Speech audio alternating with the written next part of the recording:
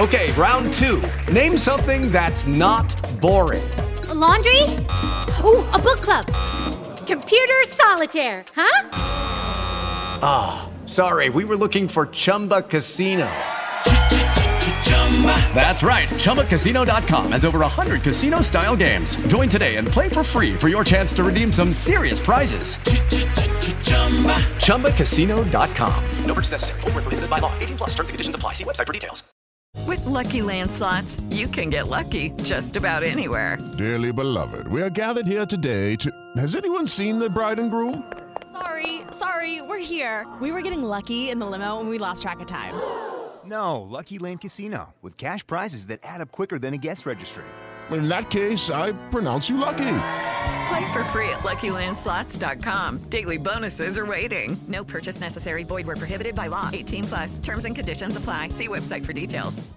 Step into the world of power, loyalty, and luck. I'm gonna make him an offer he can't refuse. With family, cannolis, and spins mean everything. Now, you wanna get mixed up in the family business. Introducing The Godfather at ChumbaCasino.com.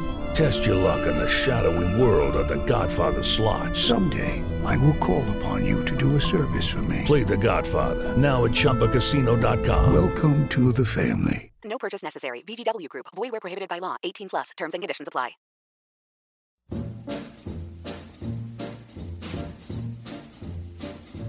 Oh, the shark, babe, has such teeth, dear, and it shows them pearly white. Just a jackknife has old Maggie Heath, babe, and it keeps it out of sight. You know when that shark bites. So welcome everybody to another episode of Macklin's Take. Me, Andy Clark, and Matt Macklin steering the ship as always. And we did think that we might have broken through to some kind of sunnier climes, some calmer, better weather, but the water's got a little bit choppier since we were last with you. Such is life at the moment. These are the times we're in. But I'll cut to the chase today, because on the podcast today, I'm glad to say that we've got somebody who is tight for time, which is fair enough because he's a very busy person, and also the biggest name we've ever had on Macklin's Take. I don't think there's any doubt about that, because he's a real-life Hall of Famer, somebody who has been at the top of the boxing business and industry for decades, and I was going to say he's been there, seen it and done it all. He definitely has now. He probably thought he had at the start of the year, but he definitely has now. It's Frank Warren. Frank, thanks for joining us. It's a pleasure to have you on. We don't want to talk too much COVID because I think people are a bit talked out, but in the context of your career, when it happened and you realised the enormity of it, or you were trying to assess the enormity of it, what were you thinking? Was it the kind of task you thought, look, I'm going to have to relish this, or did you kind of heave a deep sigh? I think it's a bit of everything, really. At the end of the day, the whole country's was in a worse situation back then. And my concern was that other sports were gearing up to work within the confines of what we're dealing with. So we felt that, we got to do the same with boxing. So we were quite really pushing for the border control and government. And we've had at least 2 or 3 meetings now with various departments in government. Contrary to what Eddie Hearn says, he's not the only person who's been dealing with government. We've been dealing with them at a level for a while, and we put on free shows before anybody else did. And the reason we did, the reason we went down that road of looking at domestic titles to start with, because obviously you're testing the water. You've got to make sure it works. You can't afford any mistakes. You had to ensure that it was safe for everybody. Once the government said we were allowed to do it, it was going to be as safe an environment as possible, because it was not just the boxers, it was the people like the TV people working on the show, everybody involved. Everybody we had to ensure that it was going to be okay. So we worked hard to get it on. And for me, the biggest reason for it was to keep the sport relevant, because we couldn't get left behind as a sport. Suddenly football was on, racing and various other sports were on there, and we hadn't got boxing up and going between us all, then that would have been a problem, I think, for the sport. Because it doesn't matter what anybody says. There's going to be an economic shakeout for the whole country, and there's certainly going to be for televised sport. And you know yourself, Sky, BT, their number one sport is football. That's where all the money goes into. So we got to make sure that, as I said, that we stayed relevant. And what I mean by relevant, being in there and delivering some ratings. So that was my prime concern. And also the fact, the Tyson Furies, Anthony Joshua's as well, they, as much as they want to fight, at least they are comfortable financially. Some of the guys, just starting out or at certain levels in the sport, obviously they had bills to pay. So that was where we was at. And I think what we've done, I think what Matchroom done, I think even Mick Hennessy, everybody's worked hard to get some shows. And MCK, I think, are doing some shows as well. Everybody's worked very hard to ensure that the sport is out there, and I think that everybody deserves a pat on the back for that. Matt, what I found interesting over the summer, and then I'm sure you did too, was that when it looked like boxing might be on the way back, the first thing we kind of heard about was Fight Camp and the plans for Fight Camp, and that was put out there quite early before dates were finalised. Frank played his cards close to his chest, didn't really say too much. And then all of a sudden, although obviously the planning had been put in to the nth degree, all of a sudden, here comes Frank Warren blazing up on the rail and goes 3 weeks before anybody else. Yeah, typical Frank.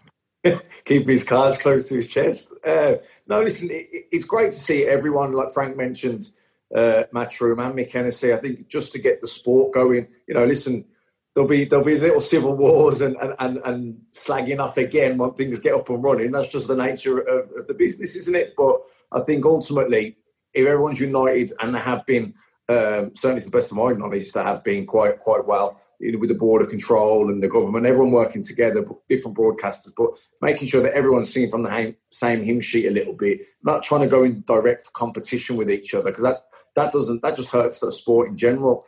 And, hopefully that it's laid a bit of a foundation for cross promotions, working together, deals to be done.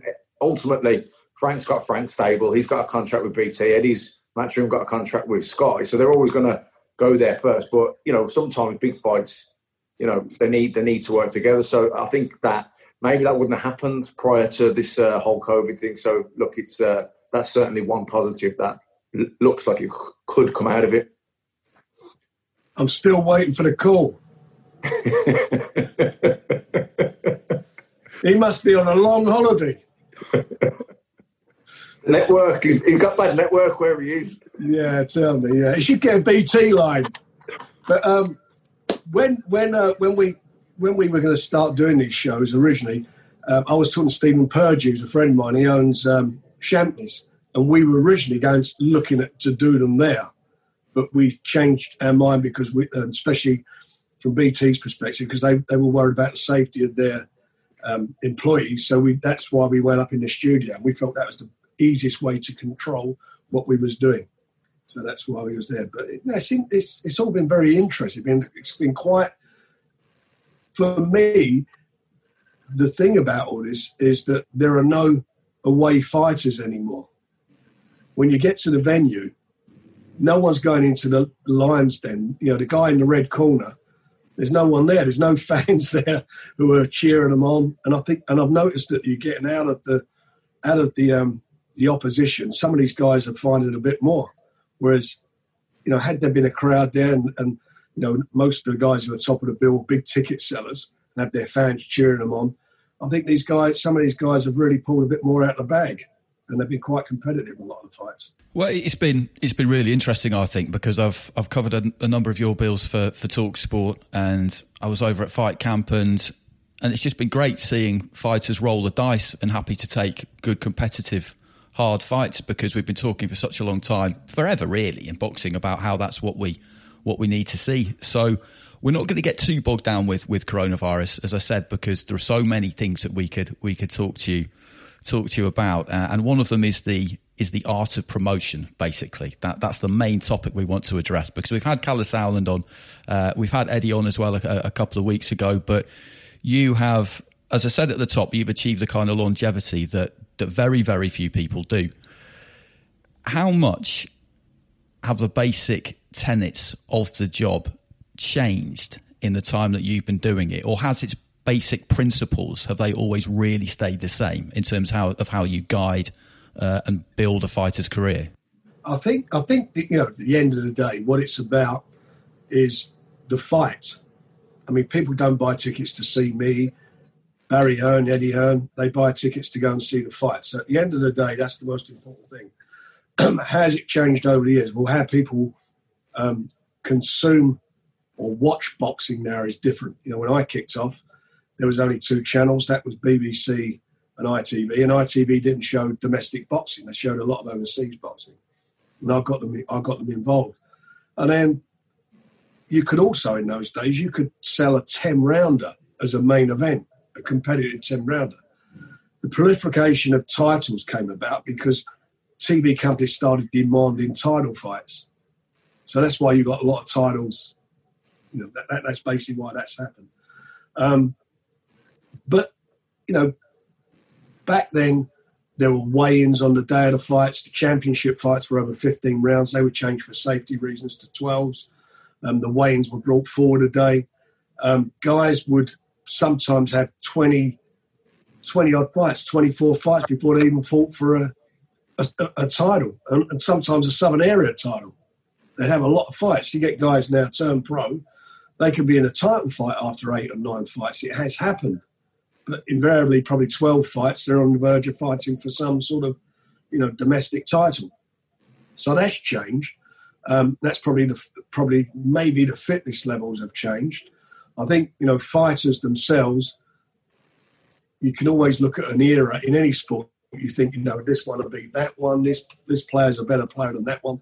Would they survive? But I think the era that I grew up in, I think was some of the best fighters of the times I've had in boxing. Look at the people like, the Leonards, obviously the Allies, the Fraziers, the Foremans. They were just great fighters, and they would be great fighters and standout fighters in today.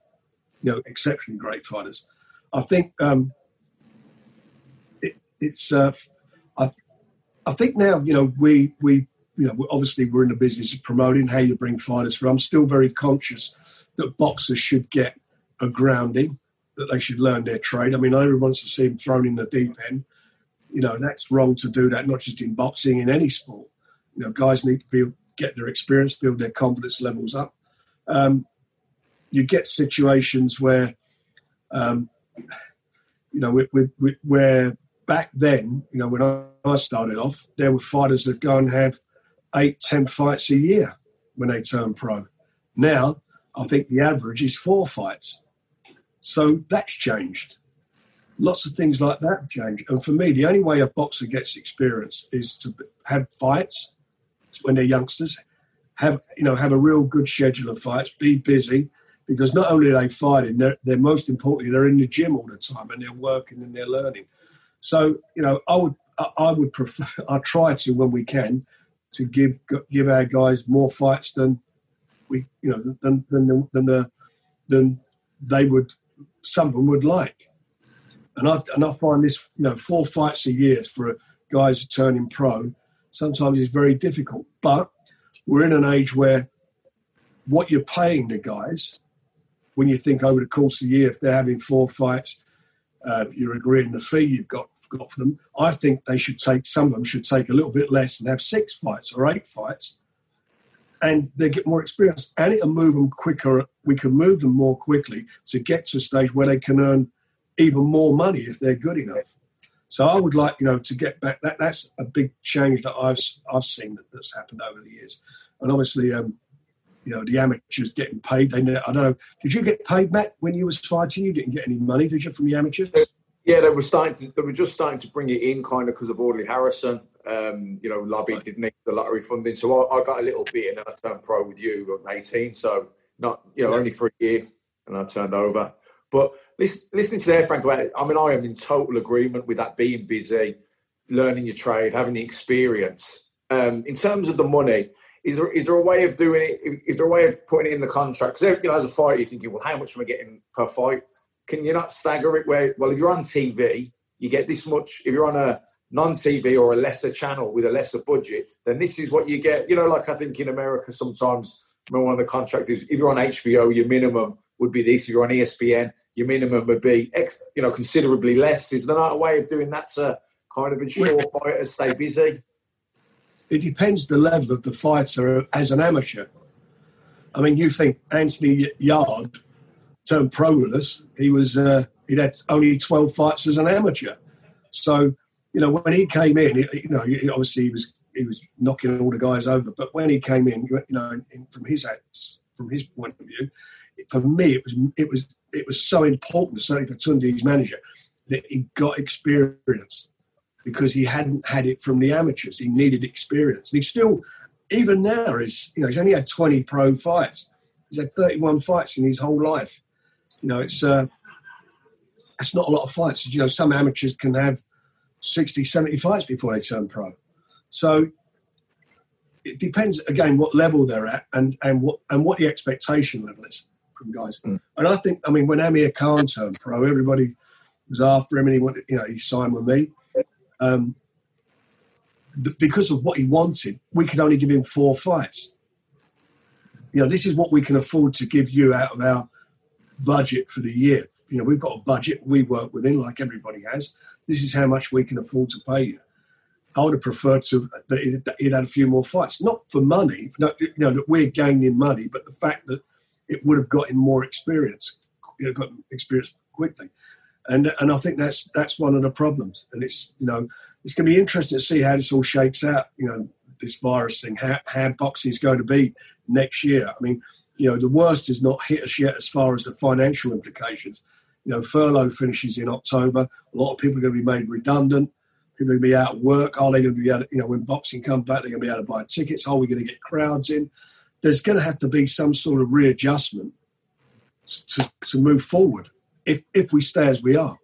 But for example, if someone signed with you and you wanted them to box 8 times a year, we'll just say a Birmingham fighter for an example, and you can give him 4 TV dates because, you've got other fighters and there's only so many slots on TV available. And if he's on TV, he gets X amount.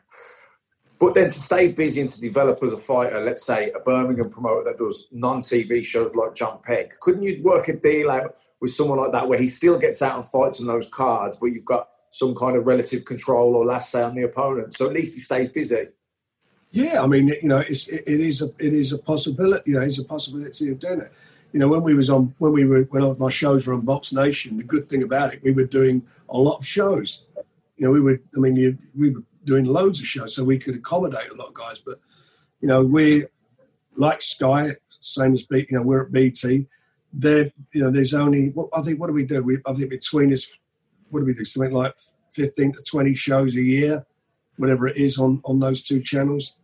Between the other promoters and ourselves. So it's very difficult. We've got a lot of guys on the books, and the big problem we got now is because of the COVID and moving forward and not knowing where we are. When we came back, the board said we could only have 5 fights on the show, so that's 10 fighters. They're going up to 7 now, so that's 14 fighters. Yourself on a big show, big promotion, be nothing unusual to have 12, 14 fights on most of our shows. So we're losing those spots, and that's a problem there. So you're trying to, satisfy everybody and move, keep everybody, give them a certain amount of fights. So at the moment, it's nigh on impossible. And again, the small hall promoters are just not operating at the moment because they can't have any live gates there. And it's going to be interesting to see, even if they do bring live gates back. So, for example, York or, one of the small venues up, say in Birmingham, you've got a place that holds 1,200 people, and they're saying basically it's a 20%, you're only allowed 20% of the people in there. That's 300-400 people. That don't work. So it's going to be a long time before any of this, until they get this vaccine and they allow us to get people back in. We could even do a deal with a small hall promoters to do that now. Times are, no one knows what's happening. It just changes on a daily basis. We were hoping that we were going to have bums on seats next month for the Daniel Dubois and Joe Joyce fight, and it's looking highly unlikely now.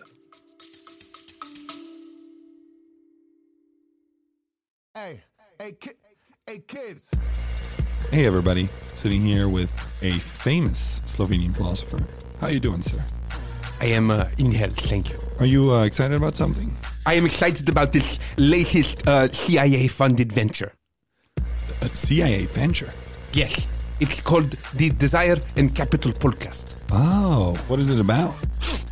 I refuse your fascist question. Well, there you have it. Listen to the Desire and Capital podcast, coming soon to a bourgeois platform near you. On your marks, get set, go! This is so crazy! I've said to Andy a few times, Frank, that the marketplace that we're in boxing at the minute isn't real. It's a bubble. I said it started with the PBC, which was a huge hedge fund, and Heyman was overpaying fighters to build his stable. Then you had the Zone coming in, having a punch, trying to buy their way into boxing. You've got, if rumours are to be heard, ESPN hemorrhaging money to stay in the game. At what point does the bubble burst? And obviously there's going to be a reset and people coming back down to work. Because I was saying to Andy, I think fighters are going to suddenly start feeling like they're being robbed, because if they were getting 10 million and now they're getting 2 million, they think, I'm not fighting for that. But that 10 million wasn't real money, was it? It wasn't being generated. You know, Al Heyman, as you say, he had the hedge fund in that put all the money up, and I don't think he didn't build a star. They didn't come out of it with a huge star. All that money spent. The Zone have put fortunes into boxing, but they haven't built a star. I mean, you think about it. There's no big name fighter. All that money they've laid out, no big name fighter, and they've been paying a lot of money to guys who were basically,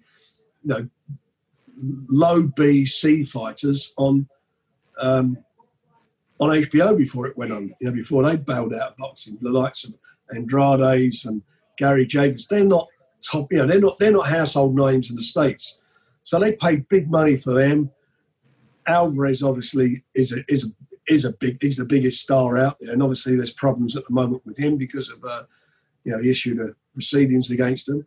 And the guy who put the money up, Labnik, he's no fool. He's made a lot of money, and he knows they were overpaying. I mean, hugely overpaying boxers, which, as you quite rightly say, Matt, was great for the fighters, and it is great. And good luck to anyone doing that. You can't blame boxing for that. But when you're not creating anything out of it, when you've got no star out of that, when you've got nothing to show for it, then that's crazy. Where's that? Where's the guy that's going to drive all these subscriptions? Where's the one that everybody's going to turn on and watch? And by the way, they're not getting seen. And now it's hemorrhaging, and it's a terrible thing. Their own CEO at the Zone has come out and said himself, there's going to be a reset. The expectation levels will come down. I think they've done like most of the companies that have been in trouble. They've laid off staff. They furloughed staff. They're, without a doubt, there'll be a major reset. Now, Al Heyman in the States, he's got Showtime, and he's got a contract, and Fox. So whether that continues or not, I don't know. But at the moment, he's guaranteed. He's got his dates. ESPN, Bob Arum, Top Rank got their deal with them, and they've got a long-term contract, so they're guaranteed pretty much where they're at. And obviously, we've got a long-term contract with BT. We've still got a long-term, many years to go on it, so we're all good. I know that Matchroom are negotiating at the moment with Sky, and I think they've got a couple of months left on their agreement. See what comes out of it. But I think the days of all this DAZN stuff and whatever, that those monies are not going to happen again. And I think they're closing their offices down, or I was hearing shutting it down, and basically they're going to just do an international broadcast.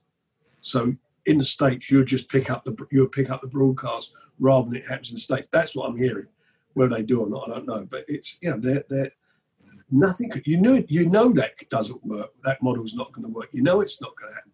And it's not going to happen if you cannot build a star. We on Box Nation, we built Daniel Dubois and Anthony Yard. We built Josh Warrington, who was on Sky, and they couldn't, no one could do anything. They never done anything with him. We turned him into a star. So I know what it takes to build fighters, and that is the difference. And I think that's what, I think we're very good at doing is developing and bringing the talent through. nurturing them and on giving them the right opportunities. So I'm pleased with where we're at. And we've got tremendous, at the moment, we're promoting some really good young kids who I think are on the cusp of just getting onto the, they're from their sort of apprenticeship into becoming names like Hamza Shiraz. And I'm going to go through loads of names. I mean, I'm using him as an example. Really on the cusp of doing something really, really good. And probably the biggest heavyweight fight out there other than Anthony Joshua and Tyson is Daniel Dubois and Joe Joyce. So we've really built something, and we're continuing to do that. And it's that's what we do, and I suppose it's second nature to us. But to do that, you got to have the confidence of the fighter, and yourself. I think about in the past with yourself. I want matches that you want to make, or and people getting in the way of it. I remember we had a big problem with Billy Graham. And I'm not saying that people shouldn't have a say in it, but you either trust somebody to look after you, or you don't. You can't be half in. You can't be half, dip your toe half in. You're either in or you're out. And the ones who stick with it and show the faith, it always invariably, unless they get, unless they're not up to it. I was just going to say, Frank, faith and patience, two things I always lacked. Well, yourself, you've got a million people, you start off, no one's even talking to you. You start doing well, and you're doing that through your natural ability and what you're doing, but you're also doing it through the guidance that you're getting and giving you the platform and making the right matches and picking the right fights at the right time. And then out come all the experts. Why are you not doing this? Why is this not happening? Well, where was you day one? So that's a bit frustrating at times. But anyway, the bottom line is you move on. And for me, I'm sort of past. If I get into that situation, I'm old enough now to do it. I always think to myself, move on. It's pointless. I'm not going to waste my time on it. I'm not getting any younger, so I'm not going to waste any valuable periods of my life on working with someone who's not who I don't feel is going to listen to what we have the experience in doing. So Frank, back in the day, certainly when I signed with you and before me, you, in terms of promoting, it was very much a press conference, building good relationships with the daily newspaper journos, radio stations, magazines, and you would push and pull on those relationships and get favours and get people, coverage that weren't known yet, but you were getting them known by getting them articles in certain magazines, papers, radio, etc. Obviously, the fights were on the television, but there was a lot of building behind the scenes, like I say, in those sort of media outlets. Then, obviously, social media happened. Things changed. Eddie was probably first to that, probably a generational thing. He was very quick on social media, Twitter, etc. You've readjusted and gone with it. How have you found that transition from, the daily newspapers, going out for a lunch, dinner after, phone call, to social media, Instagram, Twitter, everything happening so fast?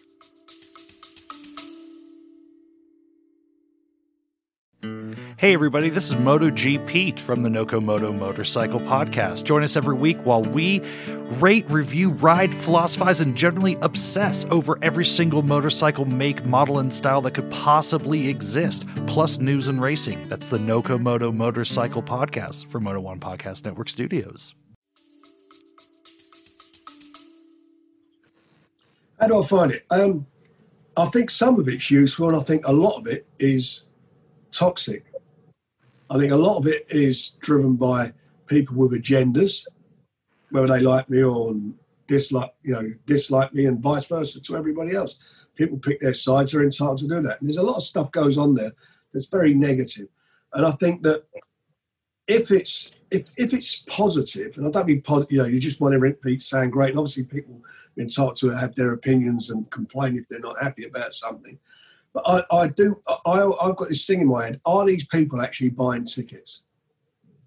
Are some of them actually viewers? Do they pay for their subscription?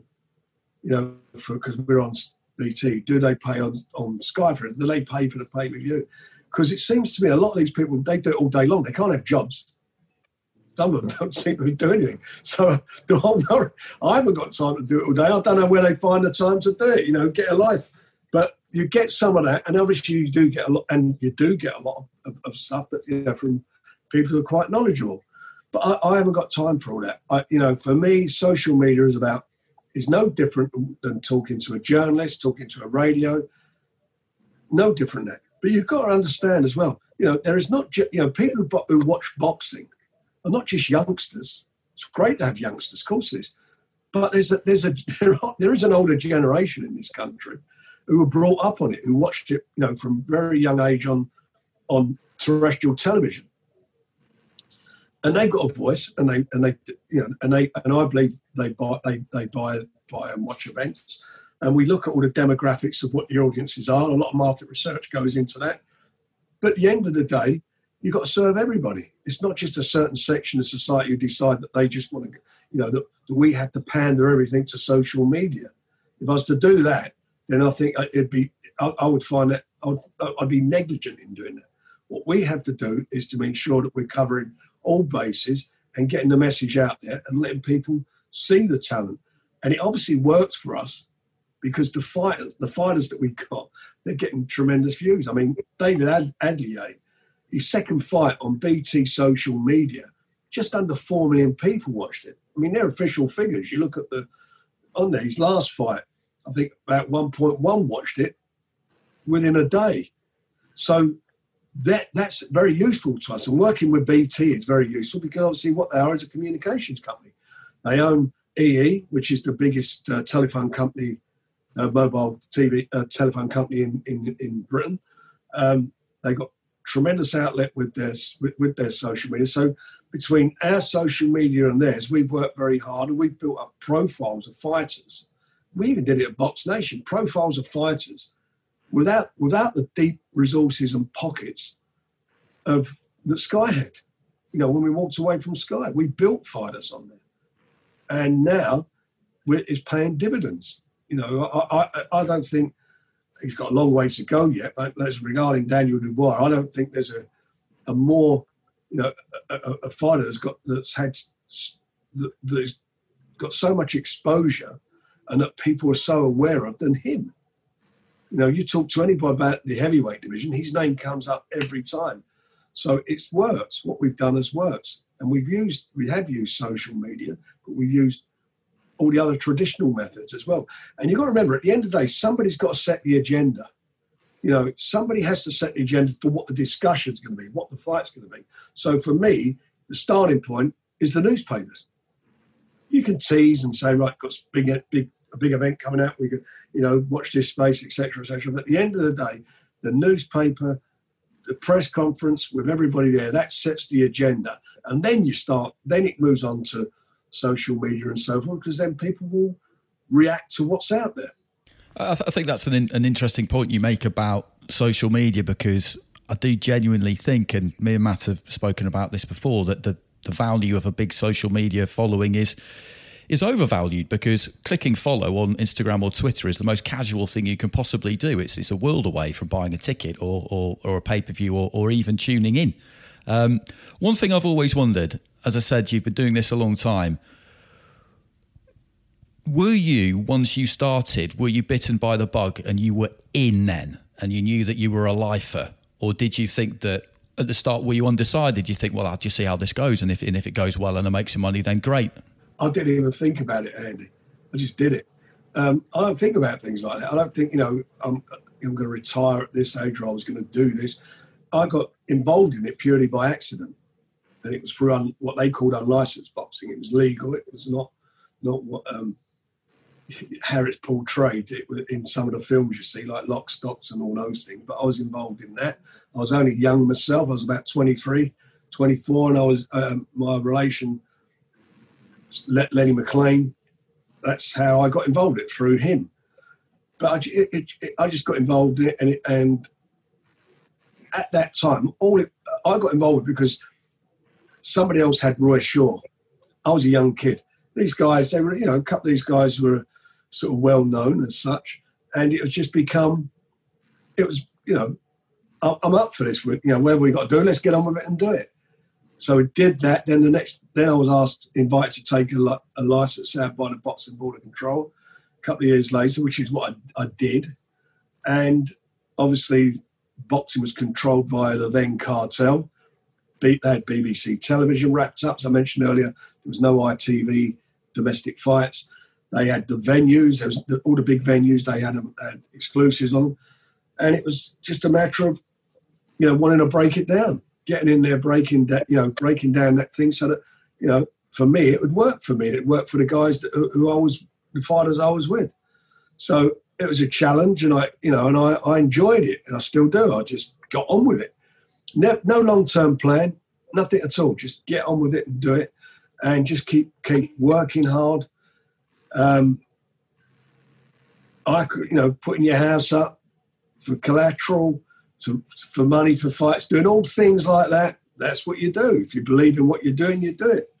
And I suppose I am a bit of a gambler. I used to bet a lot when I was younger, so I was quite a gambler. And but I knew that I was as good as anybody else who was in there doing it. And over the years, like anybody, you get knowledge the longer you're in it. And I had good people around me, like Ernie Fossey was my matchmaker, very experienced. He was a former fighter, great cornerman, probably the best cutsman ever been in this country. People like him, working around him, listening to him, watching him. I worked boxers' corners. You look at the early fights, I was in the corner. I worked the corner with my fighters. All those youngsters I signed, I worked in the corner with them. Joe Bugner's second. So it's not like I've just sat on the outside of the ropes looking in. I've worked with the fighters. I was at the gym every day. But obviously, involved in it all, involved in the training aspects and everything. But as time went on, obviously the promotion side of it takes your life over, and you can only do so much. So I spent, obviously then started spending more and more time on the promotion side of the business. But I've been there, done it, seen it. I've had relations who've been boxers. And I've always been a sports nut. I've always enjoyed my boxing, always enjoy all sport. So an absolutely key period, and I was going to ask you at the start actually, but it seemed like a bit of an abrupt way in. Who has been the more formidable opponent, COVID-19 or the cartel? But the situation with the cartel was a really fascinating one because it's completely different to now. There are lots of different platforms now, and you're just trying to get yourself the best partner you can. Whereas then, there was just the BBC showing boxing, and Mickey Duff had it. Hence the cartel. I mean, how did you? That must have seemed like an almost impossible task to start with, I'd have thought. Well, I was on my own, and what there was Mickey Duff, Jarvis Astaire, Terry Lawless, who was the manager, and Mike Barrett. Mike Barrett had the exclusive on Royal Albert Hall. Jarvis Astaire was chairman of Wembley, so they had Wembley. They were the two big stadiums, and they had York Hall. You couldn't get in York Hall either. So it was very difficult, and I went up promoting at Bloomsbury Crest Hotel. I could get 1,300 people in there. It was a ballroom. That's where I was doing my, starting my shows. Like the start, that was my York Hall, if you know what I mean. So I was doing it, and I fought tooth and nail to get ITV on board. And my very first fight was on BBC, Clinton McKenzie against Steve Early. And that was like a nightmare. I won the purse bids. I outbid Duff and Co. and won the purse bid for the fight and got it on. The BBC didn't want to take it, but they are BBC, as you know, are a public corporation. They're funded by license TV license fees. So I made a big stink about that, and eventually I got it on there. But it was a nightmare. Not on live. They showed the fight went on a Friday night, and they showed highlights on Grandstand, as it was in those days, before all your times. Grandstand. They showed the highlights of the show, and then I was trying to get ITV, and I got involved with Joe Bugner. I signed some really good amateurs up, and brought Bugner back, and I got ITV on board. And it was regional to start with. It was Thames Television. Bob Burrows was there at the time. He was the boss. I met him. We got on very well, and he got behind it. And then all the other regions, over a period of a very short period, they all then got on board, and then I had the whole of ITV. I think 1 year on ITV, I think it was about 39 shows. I was doing fights on their midweek sports fights on a Wednesday night. I was doing a show called Fight Night, which I think was on Mondays, which was in the central area TVs now, central Granada and Yorkshire, and I think Scotland. Another series called Seconds Out, which was Thames Television, Southern TV, and a couple others. I can't remember what they were there. And then I was doing shows on Saturday night, which went out on London Weekend, ITV. And we even did some on World of Sport in the afternoon. We did a couple of afternoon shows. So I was really, really busy. And it had been tough, but that was just unbelievable. I mean, pressure. But we really worked hard. And we delivered. I mean, we delivered, some cracking shows, cracking fights, and built some fighters up. And most importantly for boxers, there was an alternative. It wasn't a one-shot, one place to go. One-stop shop. You could, they could talk to me or talk to the other side, but at least there was some competition there. So Box Nation always really fascinated me. I did quite a lot of work for Box Nation and really enjoyed it because you just had free reign to basically do whatever you wanted. But at that point, there was Sky showing boxing and really nobody else. So, I mean, that seems kind of unthinkable now, but it's not that long ago, and that was the scenario. Your relationship with Sky came to an end, and so you started and founded and set up your own television channel, which is just, when you think about it, that's as bold as it gets. But the Box Nation years, I mean, you must have a lot of affection for them. Well, I have, but I did that as well back in the day. I built an arena. I built London Arena, a 12,500 seat arena, because we couldn't get an arena, so we built an arena in Docklands, which was, that was in the late 80s. But Box Nation came about because Sky at the time, Barney Francis was there at the time. And Barney, for me, I found it to be hard work. And there was, I think, Matchroom had he was about to do, he was about to say, Matchroom could have 8 dates, Ricky Hatton could have 8 dates, Frank Maloney could have 8 dates, and I could have 8 dates. And he wanted to pay $100,000 a show. So that's £800,000 per annum for 8 shows, and you're supposed to be running a business, paying boxers, and it just didn't work. So I told him that I was going to start my own channel. And cut a long story short, he didn't. They just sort of looked at me and thought, that ain't going to happen. But I knew it would happen. We worked very hard. We had problems from day one. There was a Russian guy involved who was going to put up a substantial amount of the capital. We put a lot of money in ourselves, and he was putting his money in. And I remember, I've still got the text. He sent me a text saying the money had been wired, which I'm still waiting for. I think it's like 8-9 years later. It never ever arrived. And it was a big blow to us, because now we're scrambling around and we've got to make up this big hole, this big financial hole. But we got it up running, and we did I think the first, we had a really good fight on at York Hall, the first fight. It was a cracking fight. You couldn't have launched it any better. It's probably like one of the small hall fights of the year. And then Tony, I did Bellew and Cleverly. We put that on there.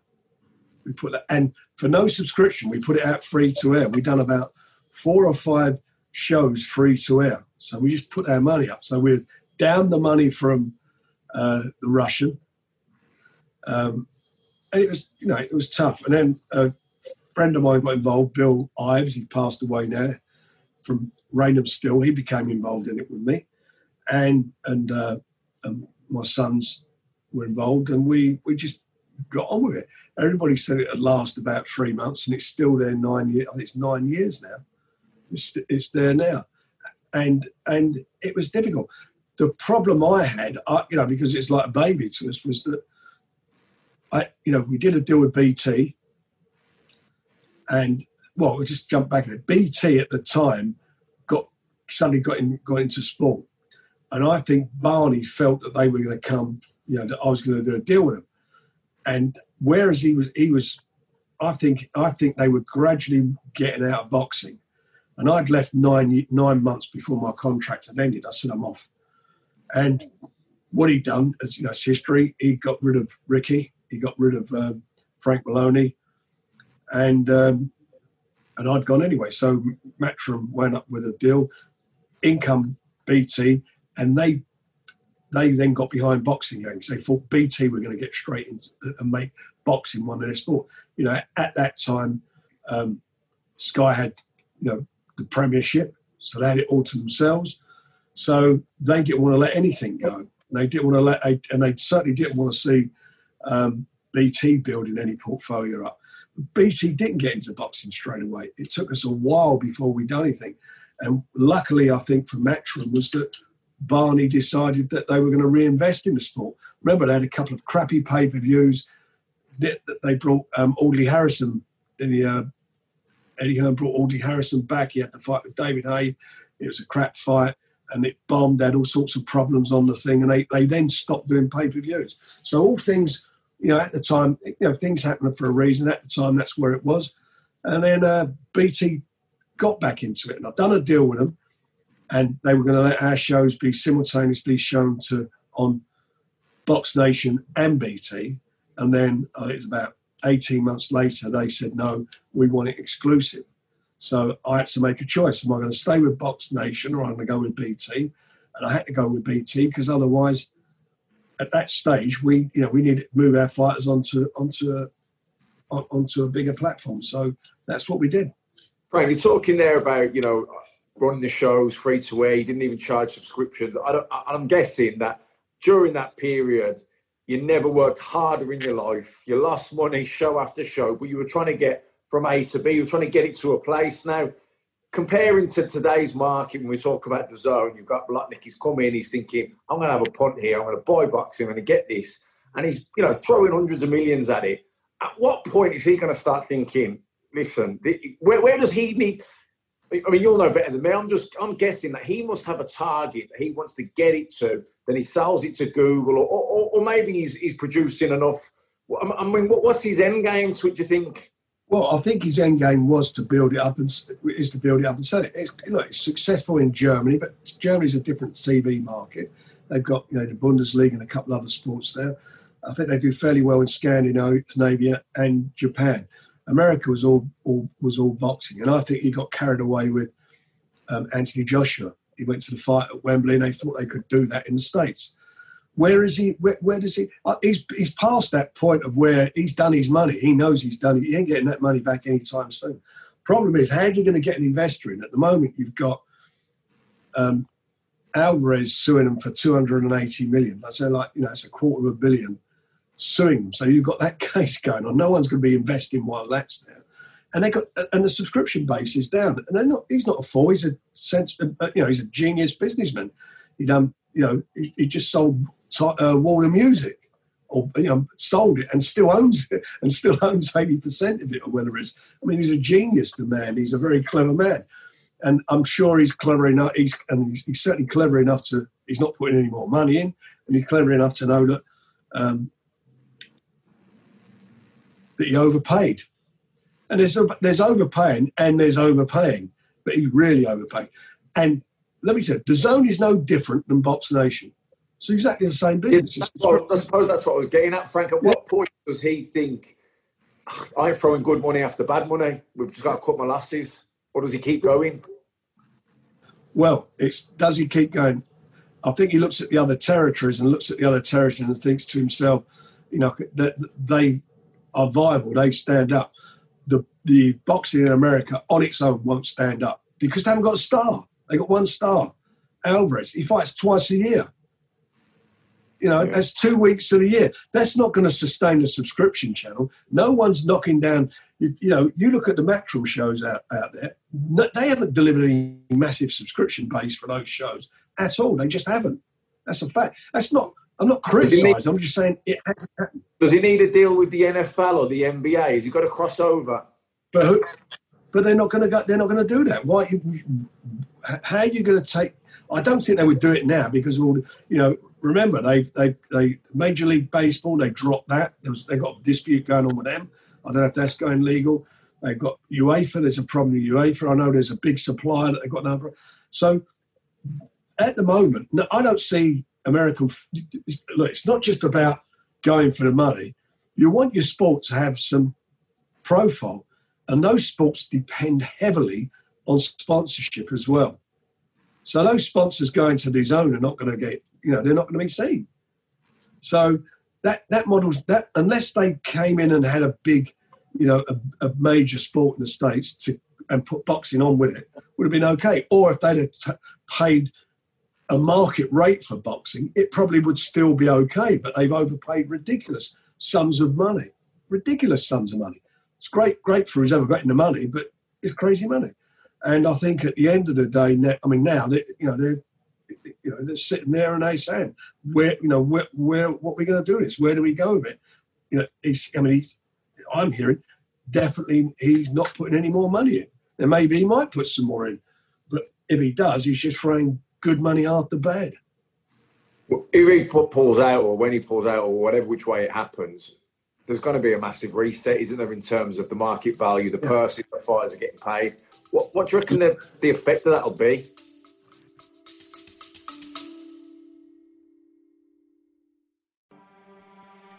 Yo, I'm DK, co-host of the One Star Recruits podcast. My best friend Rip and I host 5-star athletes, celebs, business leaders, comedians, and coaches from around the world. Each week, I can guarantee you the show will always have great laughs, catch up on life's in relatable ways, and have a ton of fun. We're recruiting you.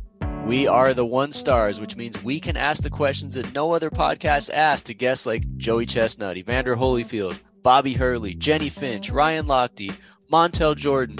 New guests every week, compelling interviews that you want to hear. Check us out wherever you get podcasts. One Star Recruits.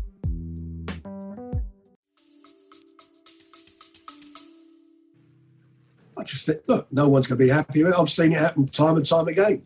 I remember going back to the day, there was a guy whose name was Harold Smith. He embezzled a lot of money from Wells Fargo in America, and he put it all into boxing. And it all went through the roof, and then it came down again. That's what will happen. The money they paid Alvarez was the reason he got his money, or Canelo, what you want to call it. The reason he got that money is because of the pay-per-view numbers. But those pay-per-view shows, they were charging $100 a pop. They were charging $10, so it could never work. They were hoping that all those people were going to come, and then they moved out to, was it $20 or whatever? But it's twice a year. You need regular. It's like Box Nation. We did that pay-per-view show with David Hay and Derek Chisora. We got just under 300,000 people bought that. That's big numbers.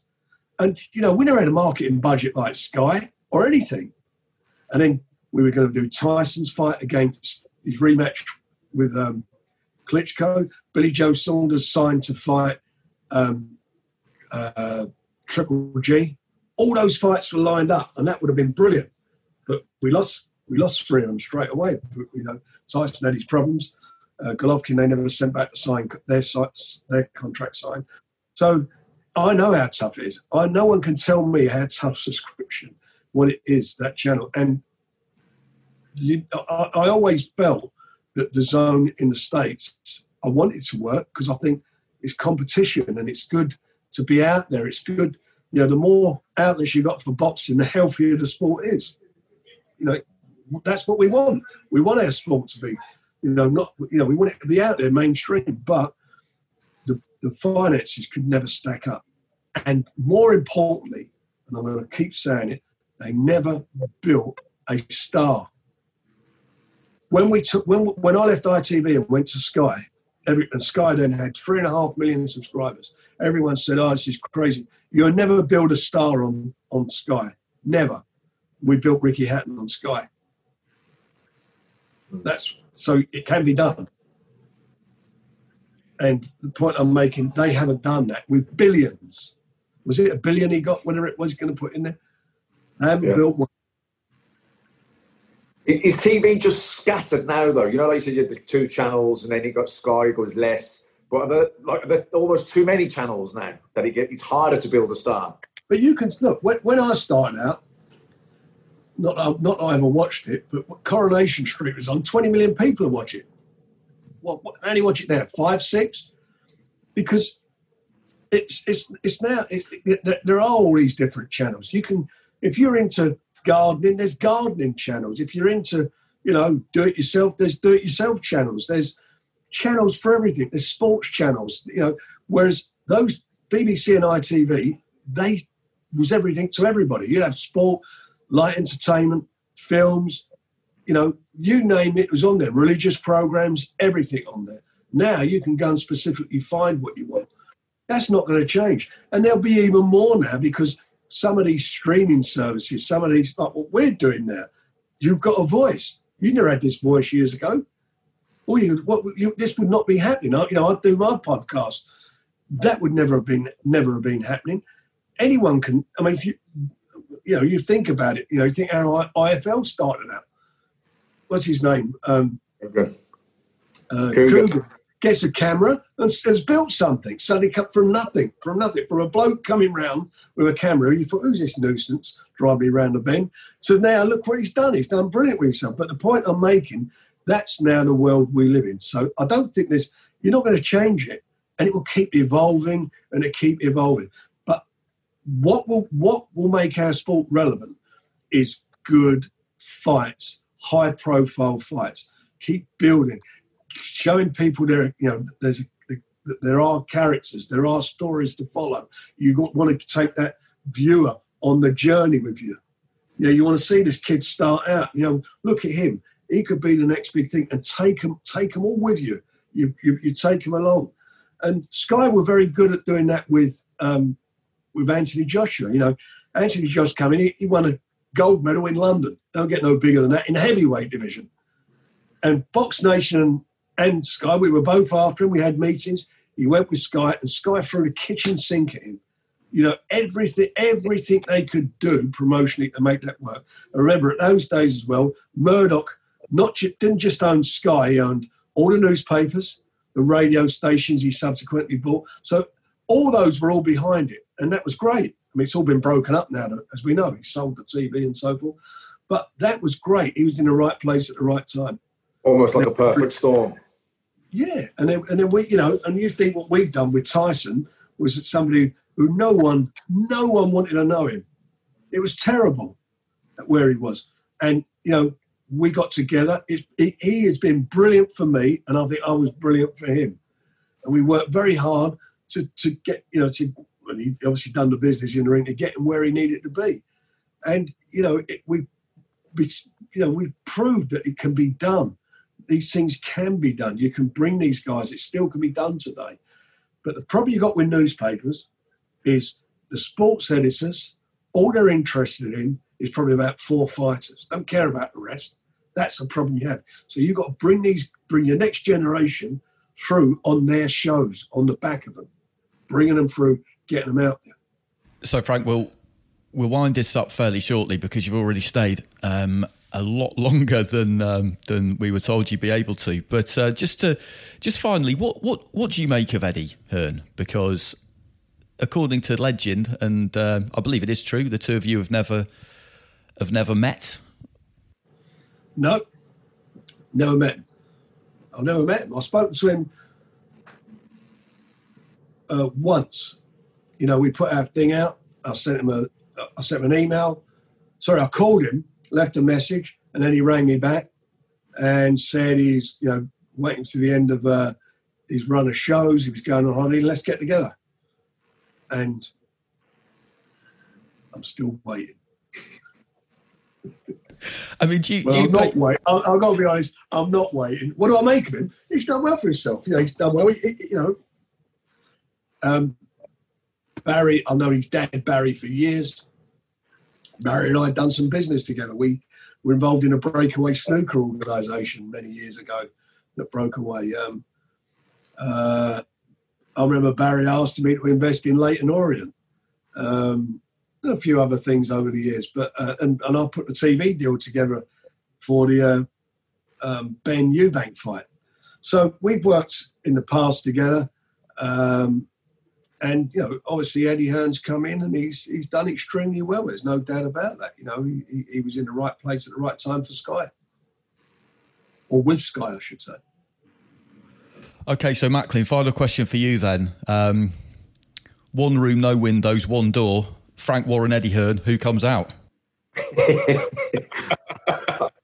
Yeah, I think if Frank Warren, was a promoter, was a boxer, he's Rocky Balboa, because he's never, ever, ever, ever beaten. When I come into boxing, the amount of people that were saying to me year after year, "Oh, Frank's finished now. He's done now. 20 years later, he's still here." So Frank's that guy in the 15th round that you just can't keep down. So, I'll leave it at that. Very diplomatic. Diplomatic. Listen, he knows the truth and won't come out that room. I'll give the age, height, weight, the lot away.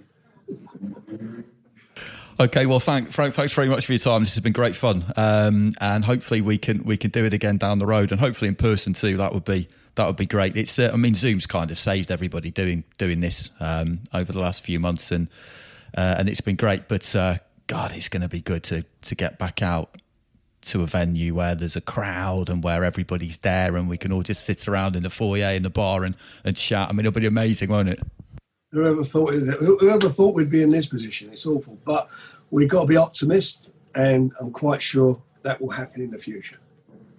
Okay, we'll leave it there. Frank, thanks very much. And everybody listening, thanks to you too. If you can get onto iTunes and give us a review and a rate, then please do that. Actually, I saw quite a funny one this week. We had one review this week, and it was somebody who gave us 2 stars, and their comment was, "There are better." Must try harder. Yeah. Well, you're going to be knackered now, because if anyone comes on now, you're going to get 1 for this one. Yeah, I know, but I just read it and just thought, what motivates you to actually go to the website and click on and even type those 3 words? It's madness. But anyway, it brought a smile to my face, which is always welcome. Yes, everybody, stay safe, stay well, and we'll see you again soon. And old Lucy Brown, yes, that line forms on the right, babe, not that Maggie's back in town.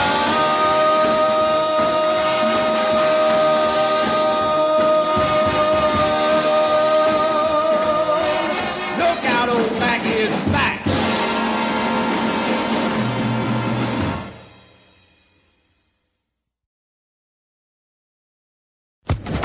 Social Podcast Network. With Lucky Land Slots, you can get lucky just about anywhere. Dearly beloved, we are gathered here today to... Has anyone seen the bride and groom? Sorry, we're here. We were getting lucky in the limo and we lost track of time. No, Lucky Land Casino, with cash prizes that add up quicker than a guest registry. In that case, I pronounce you lucky.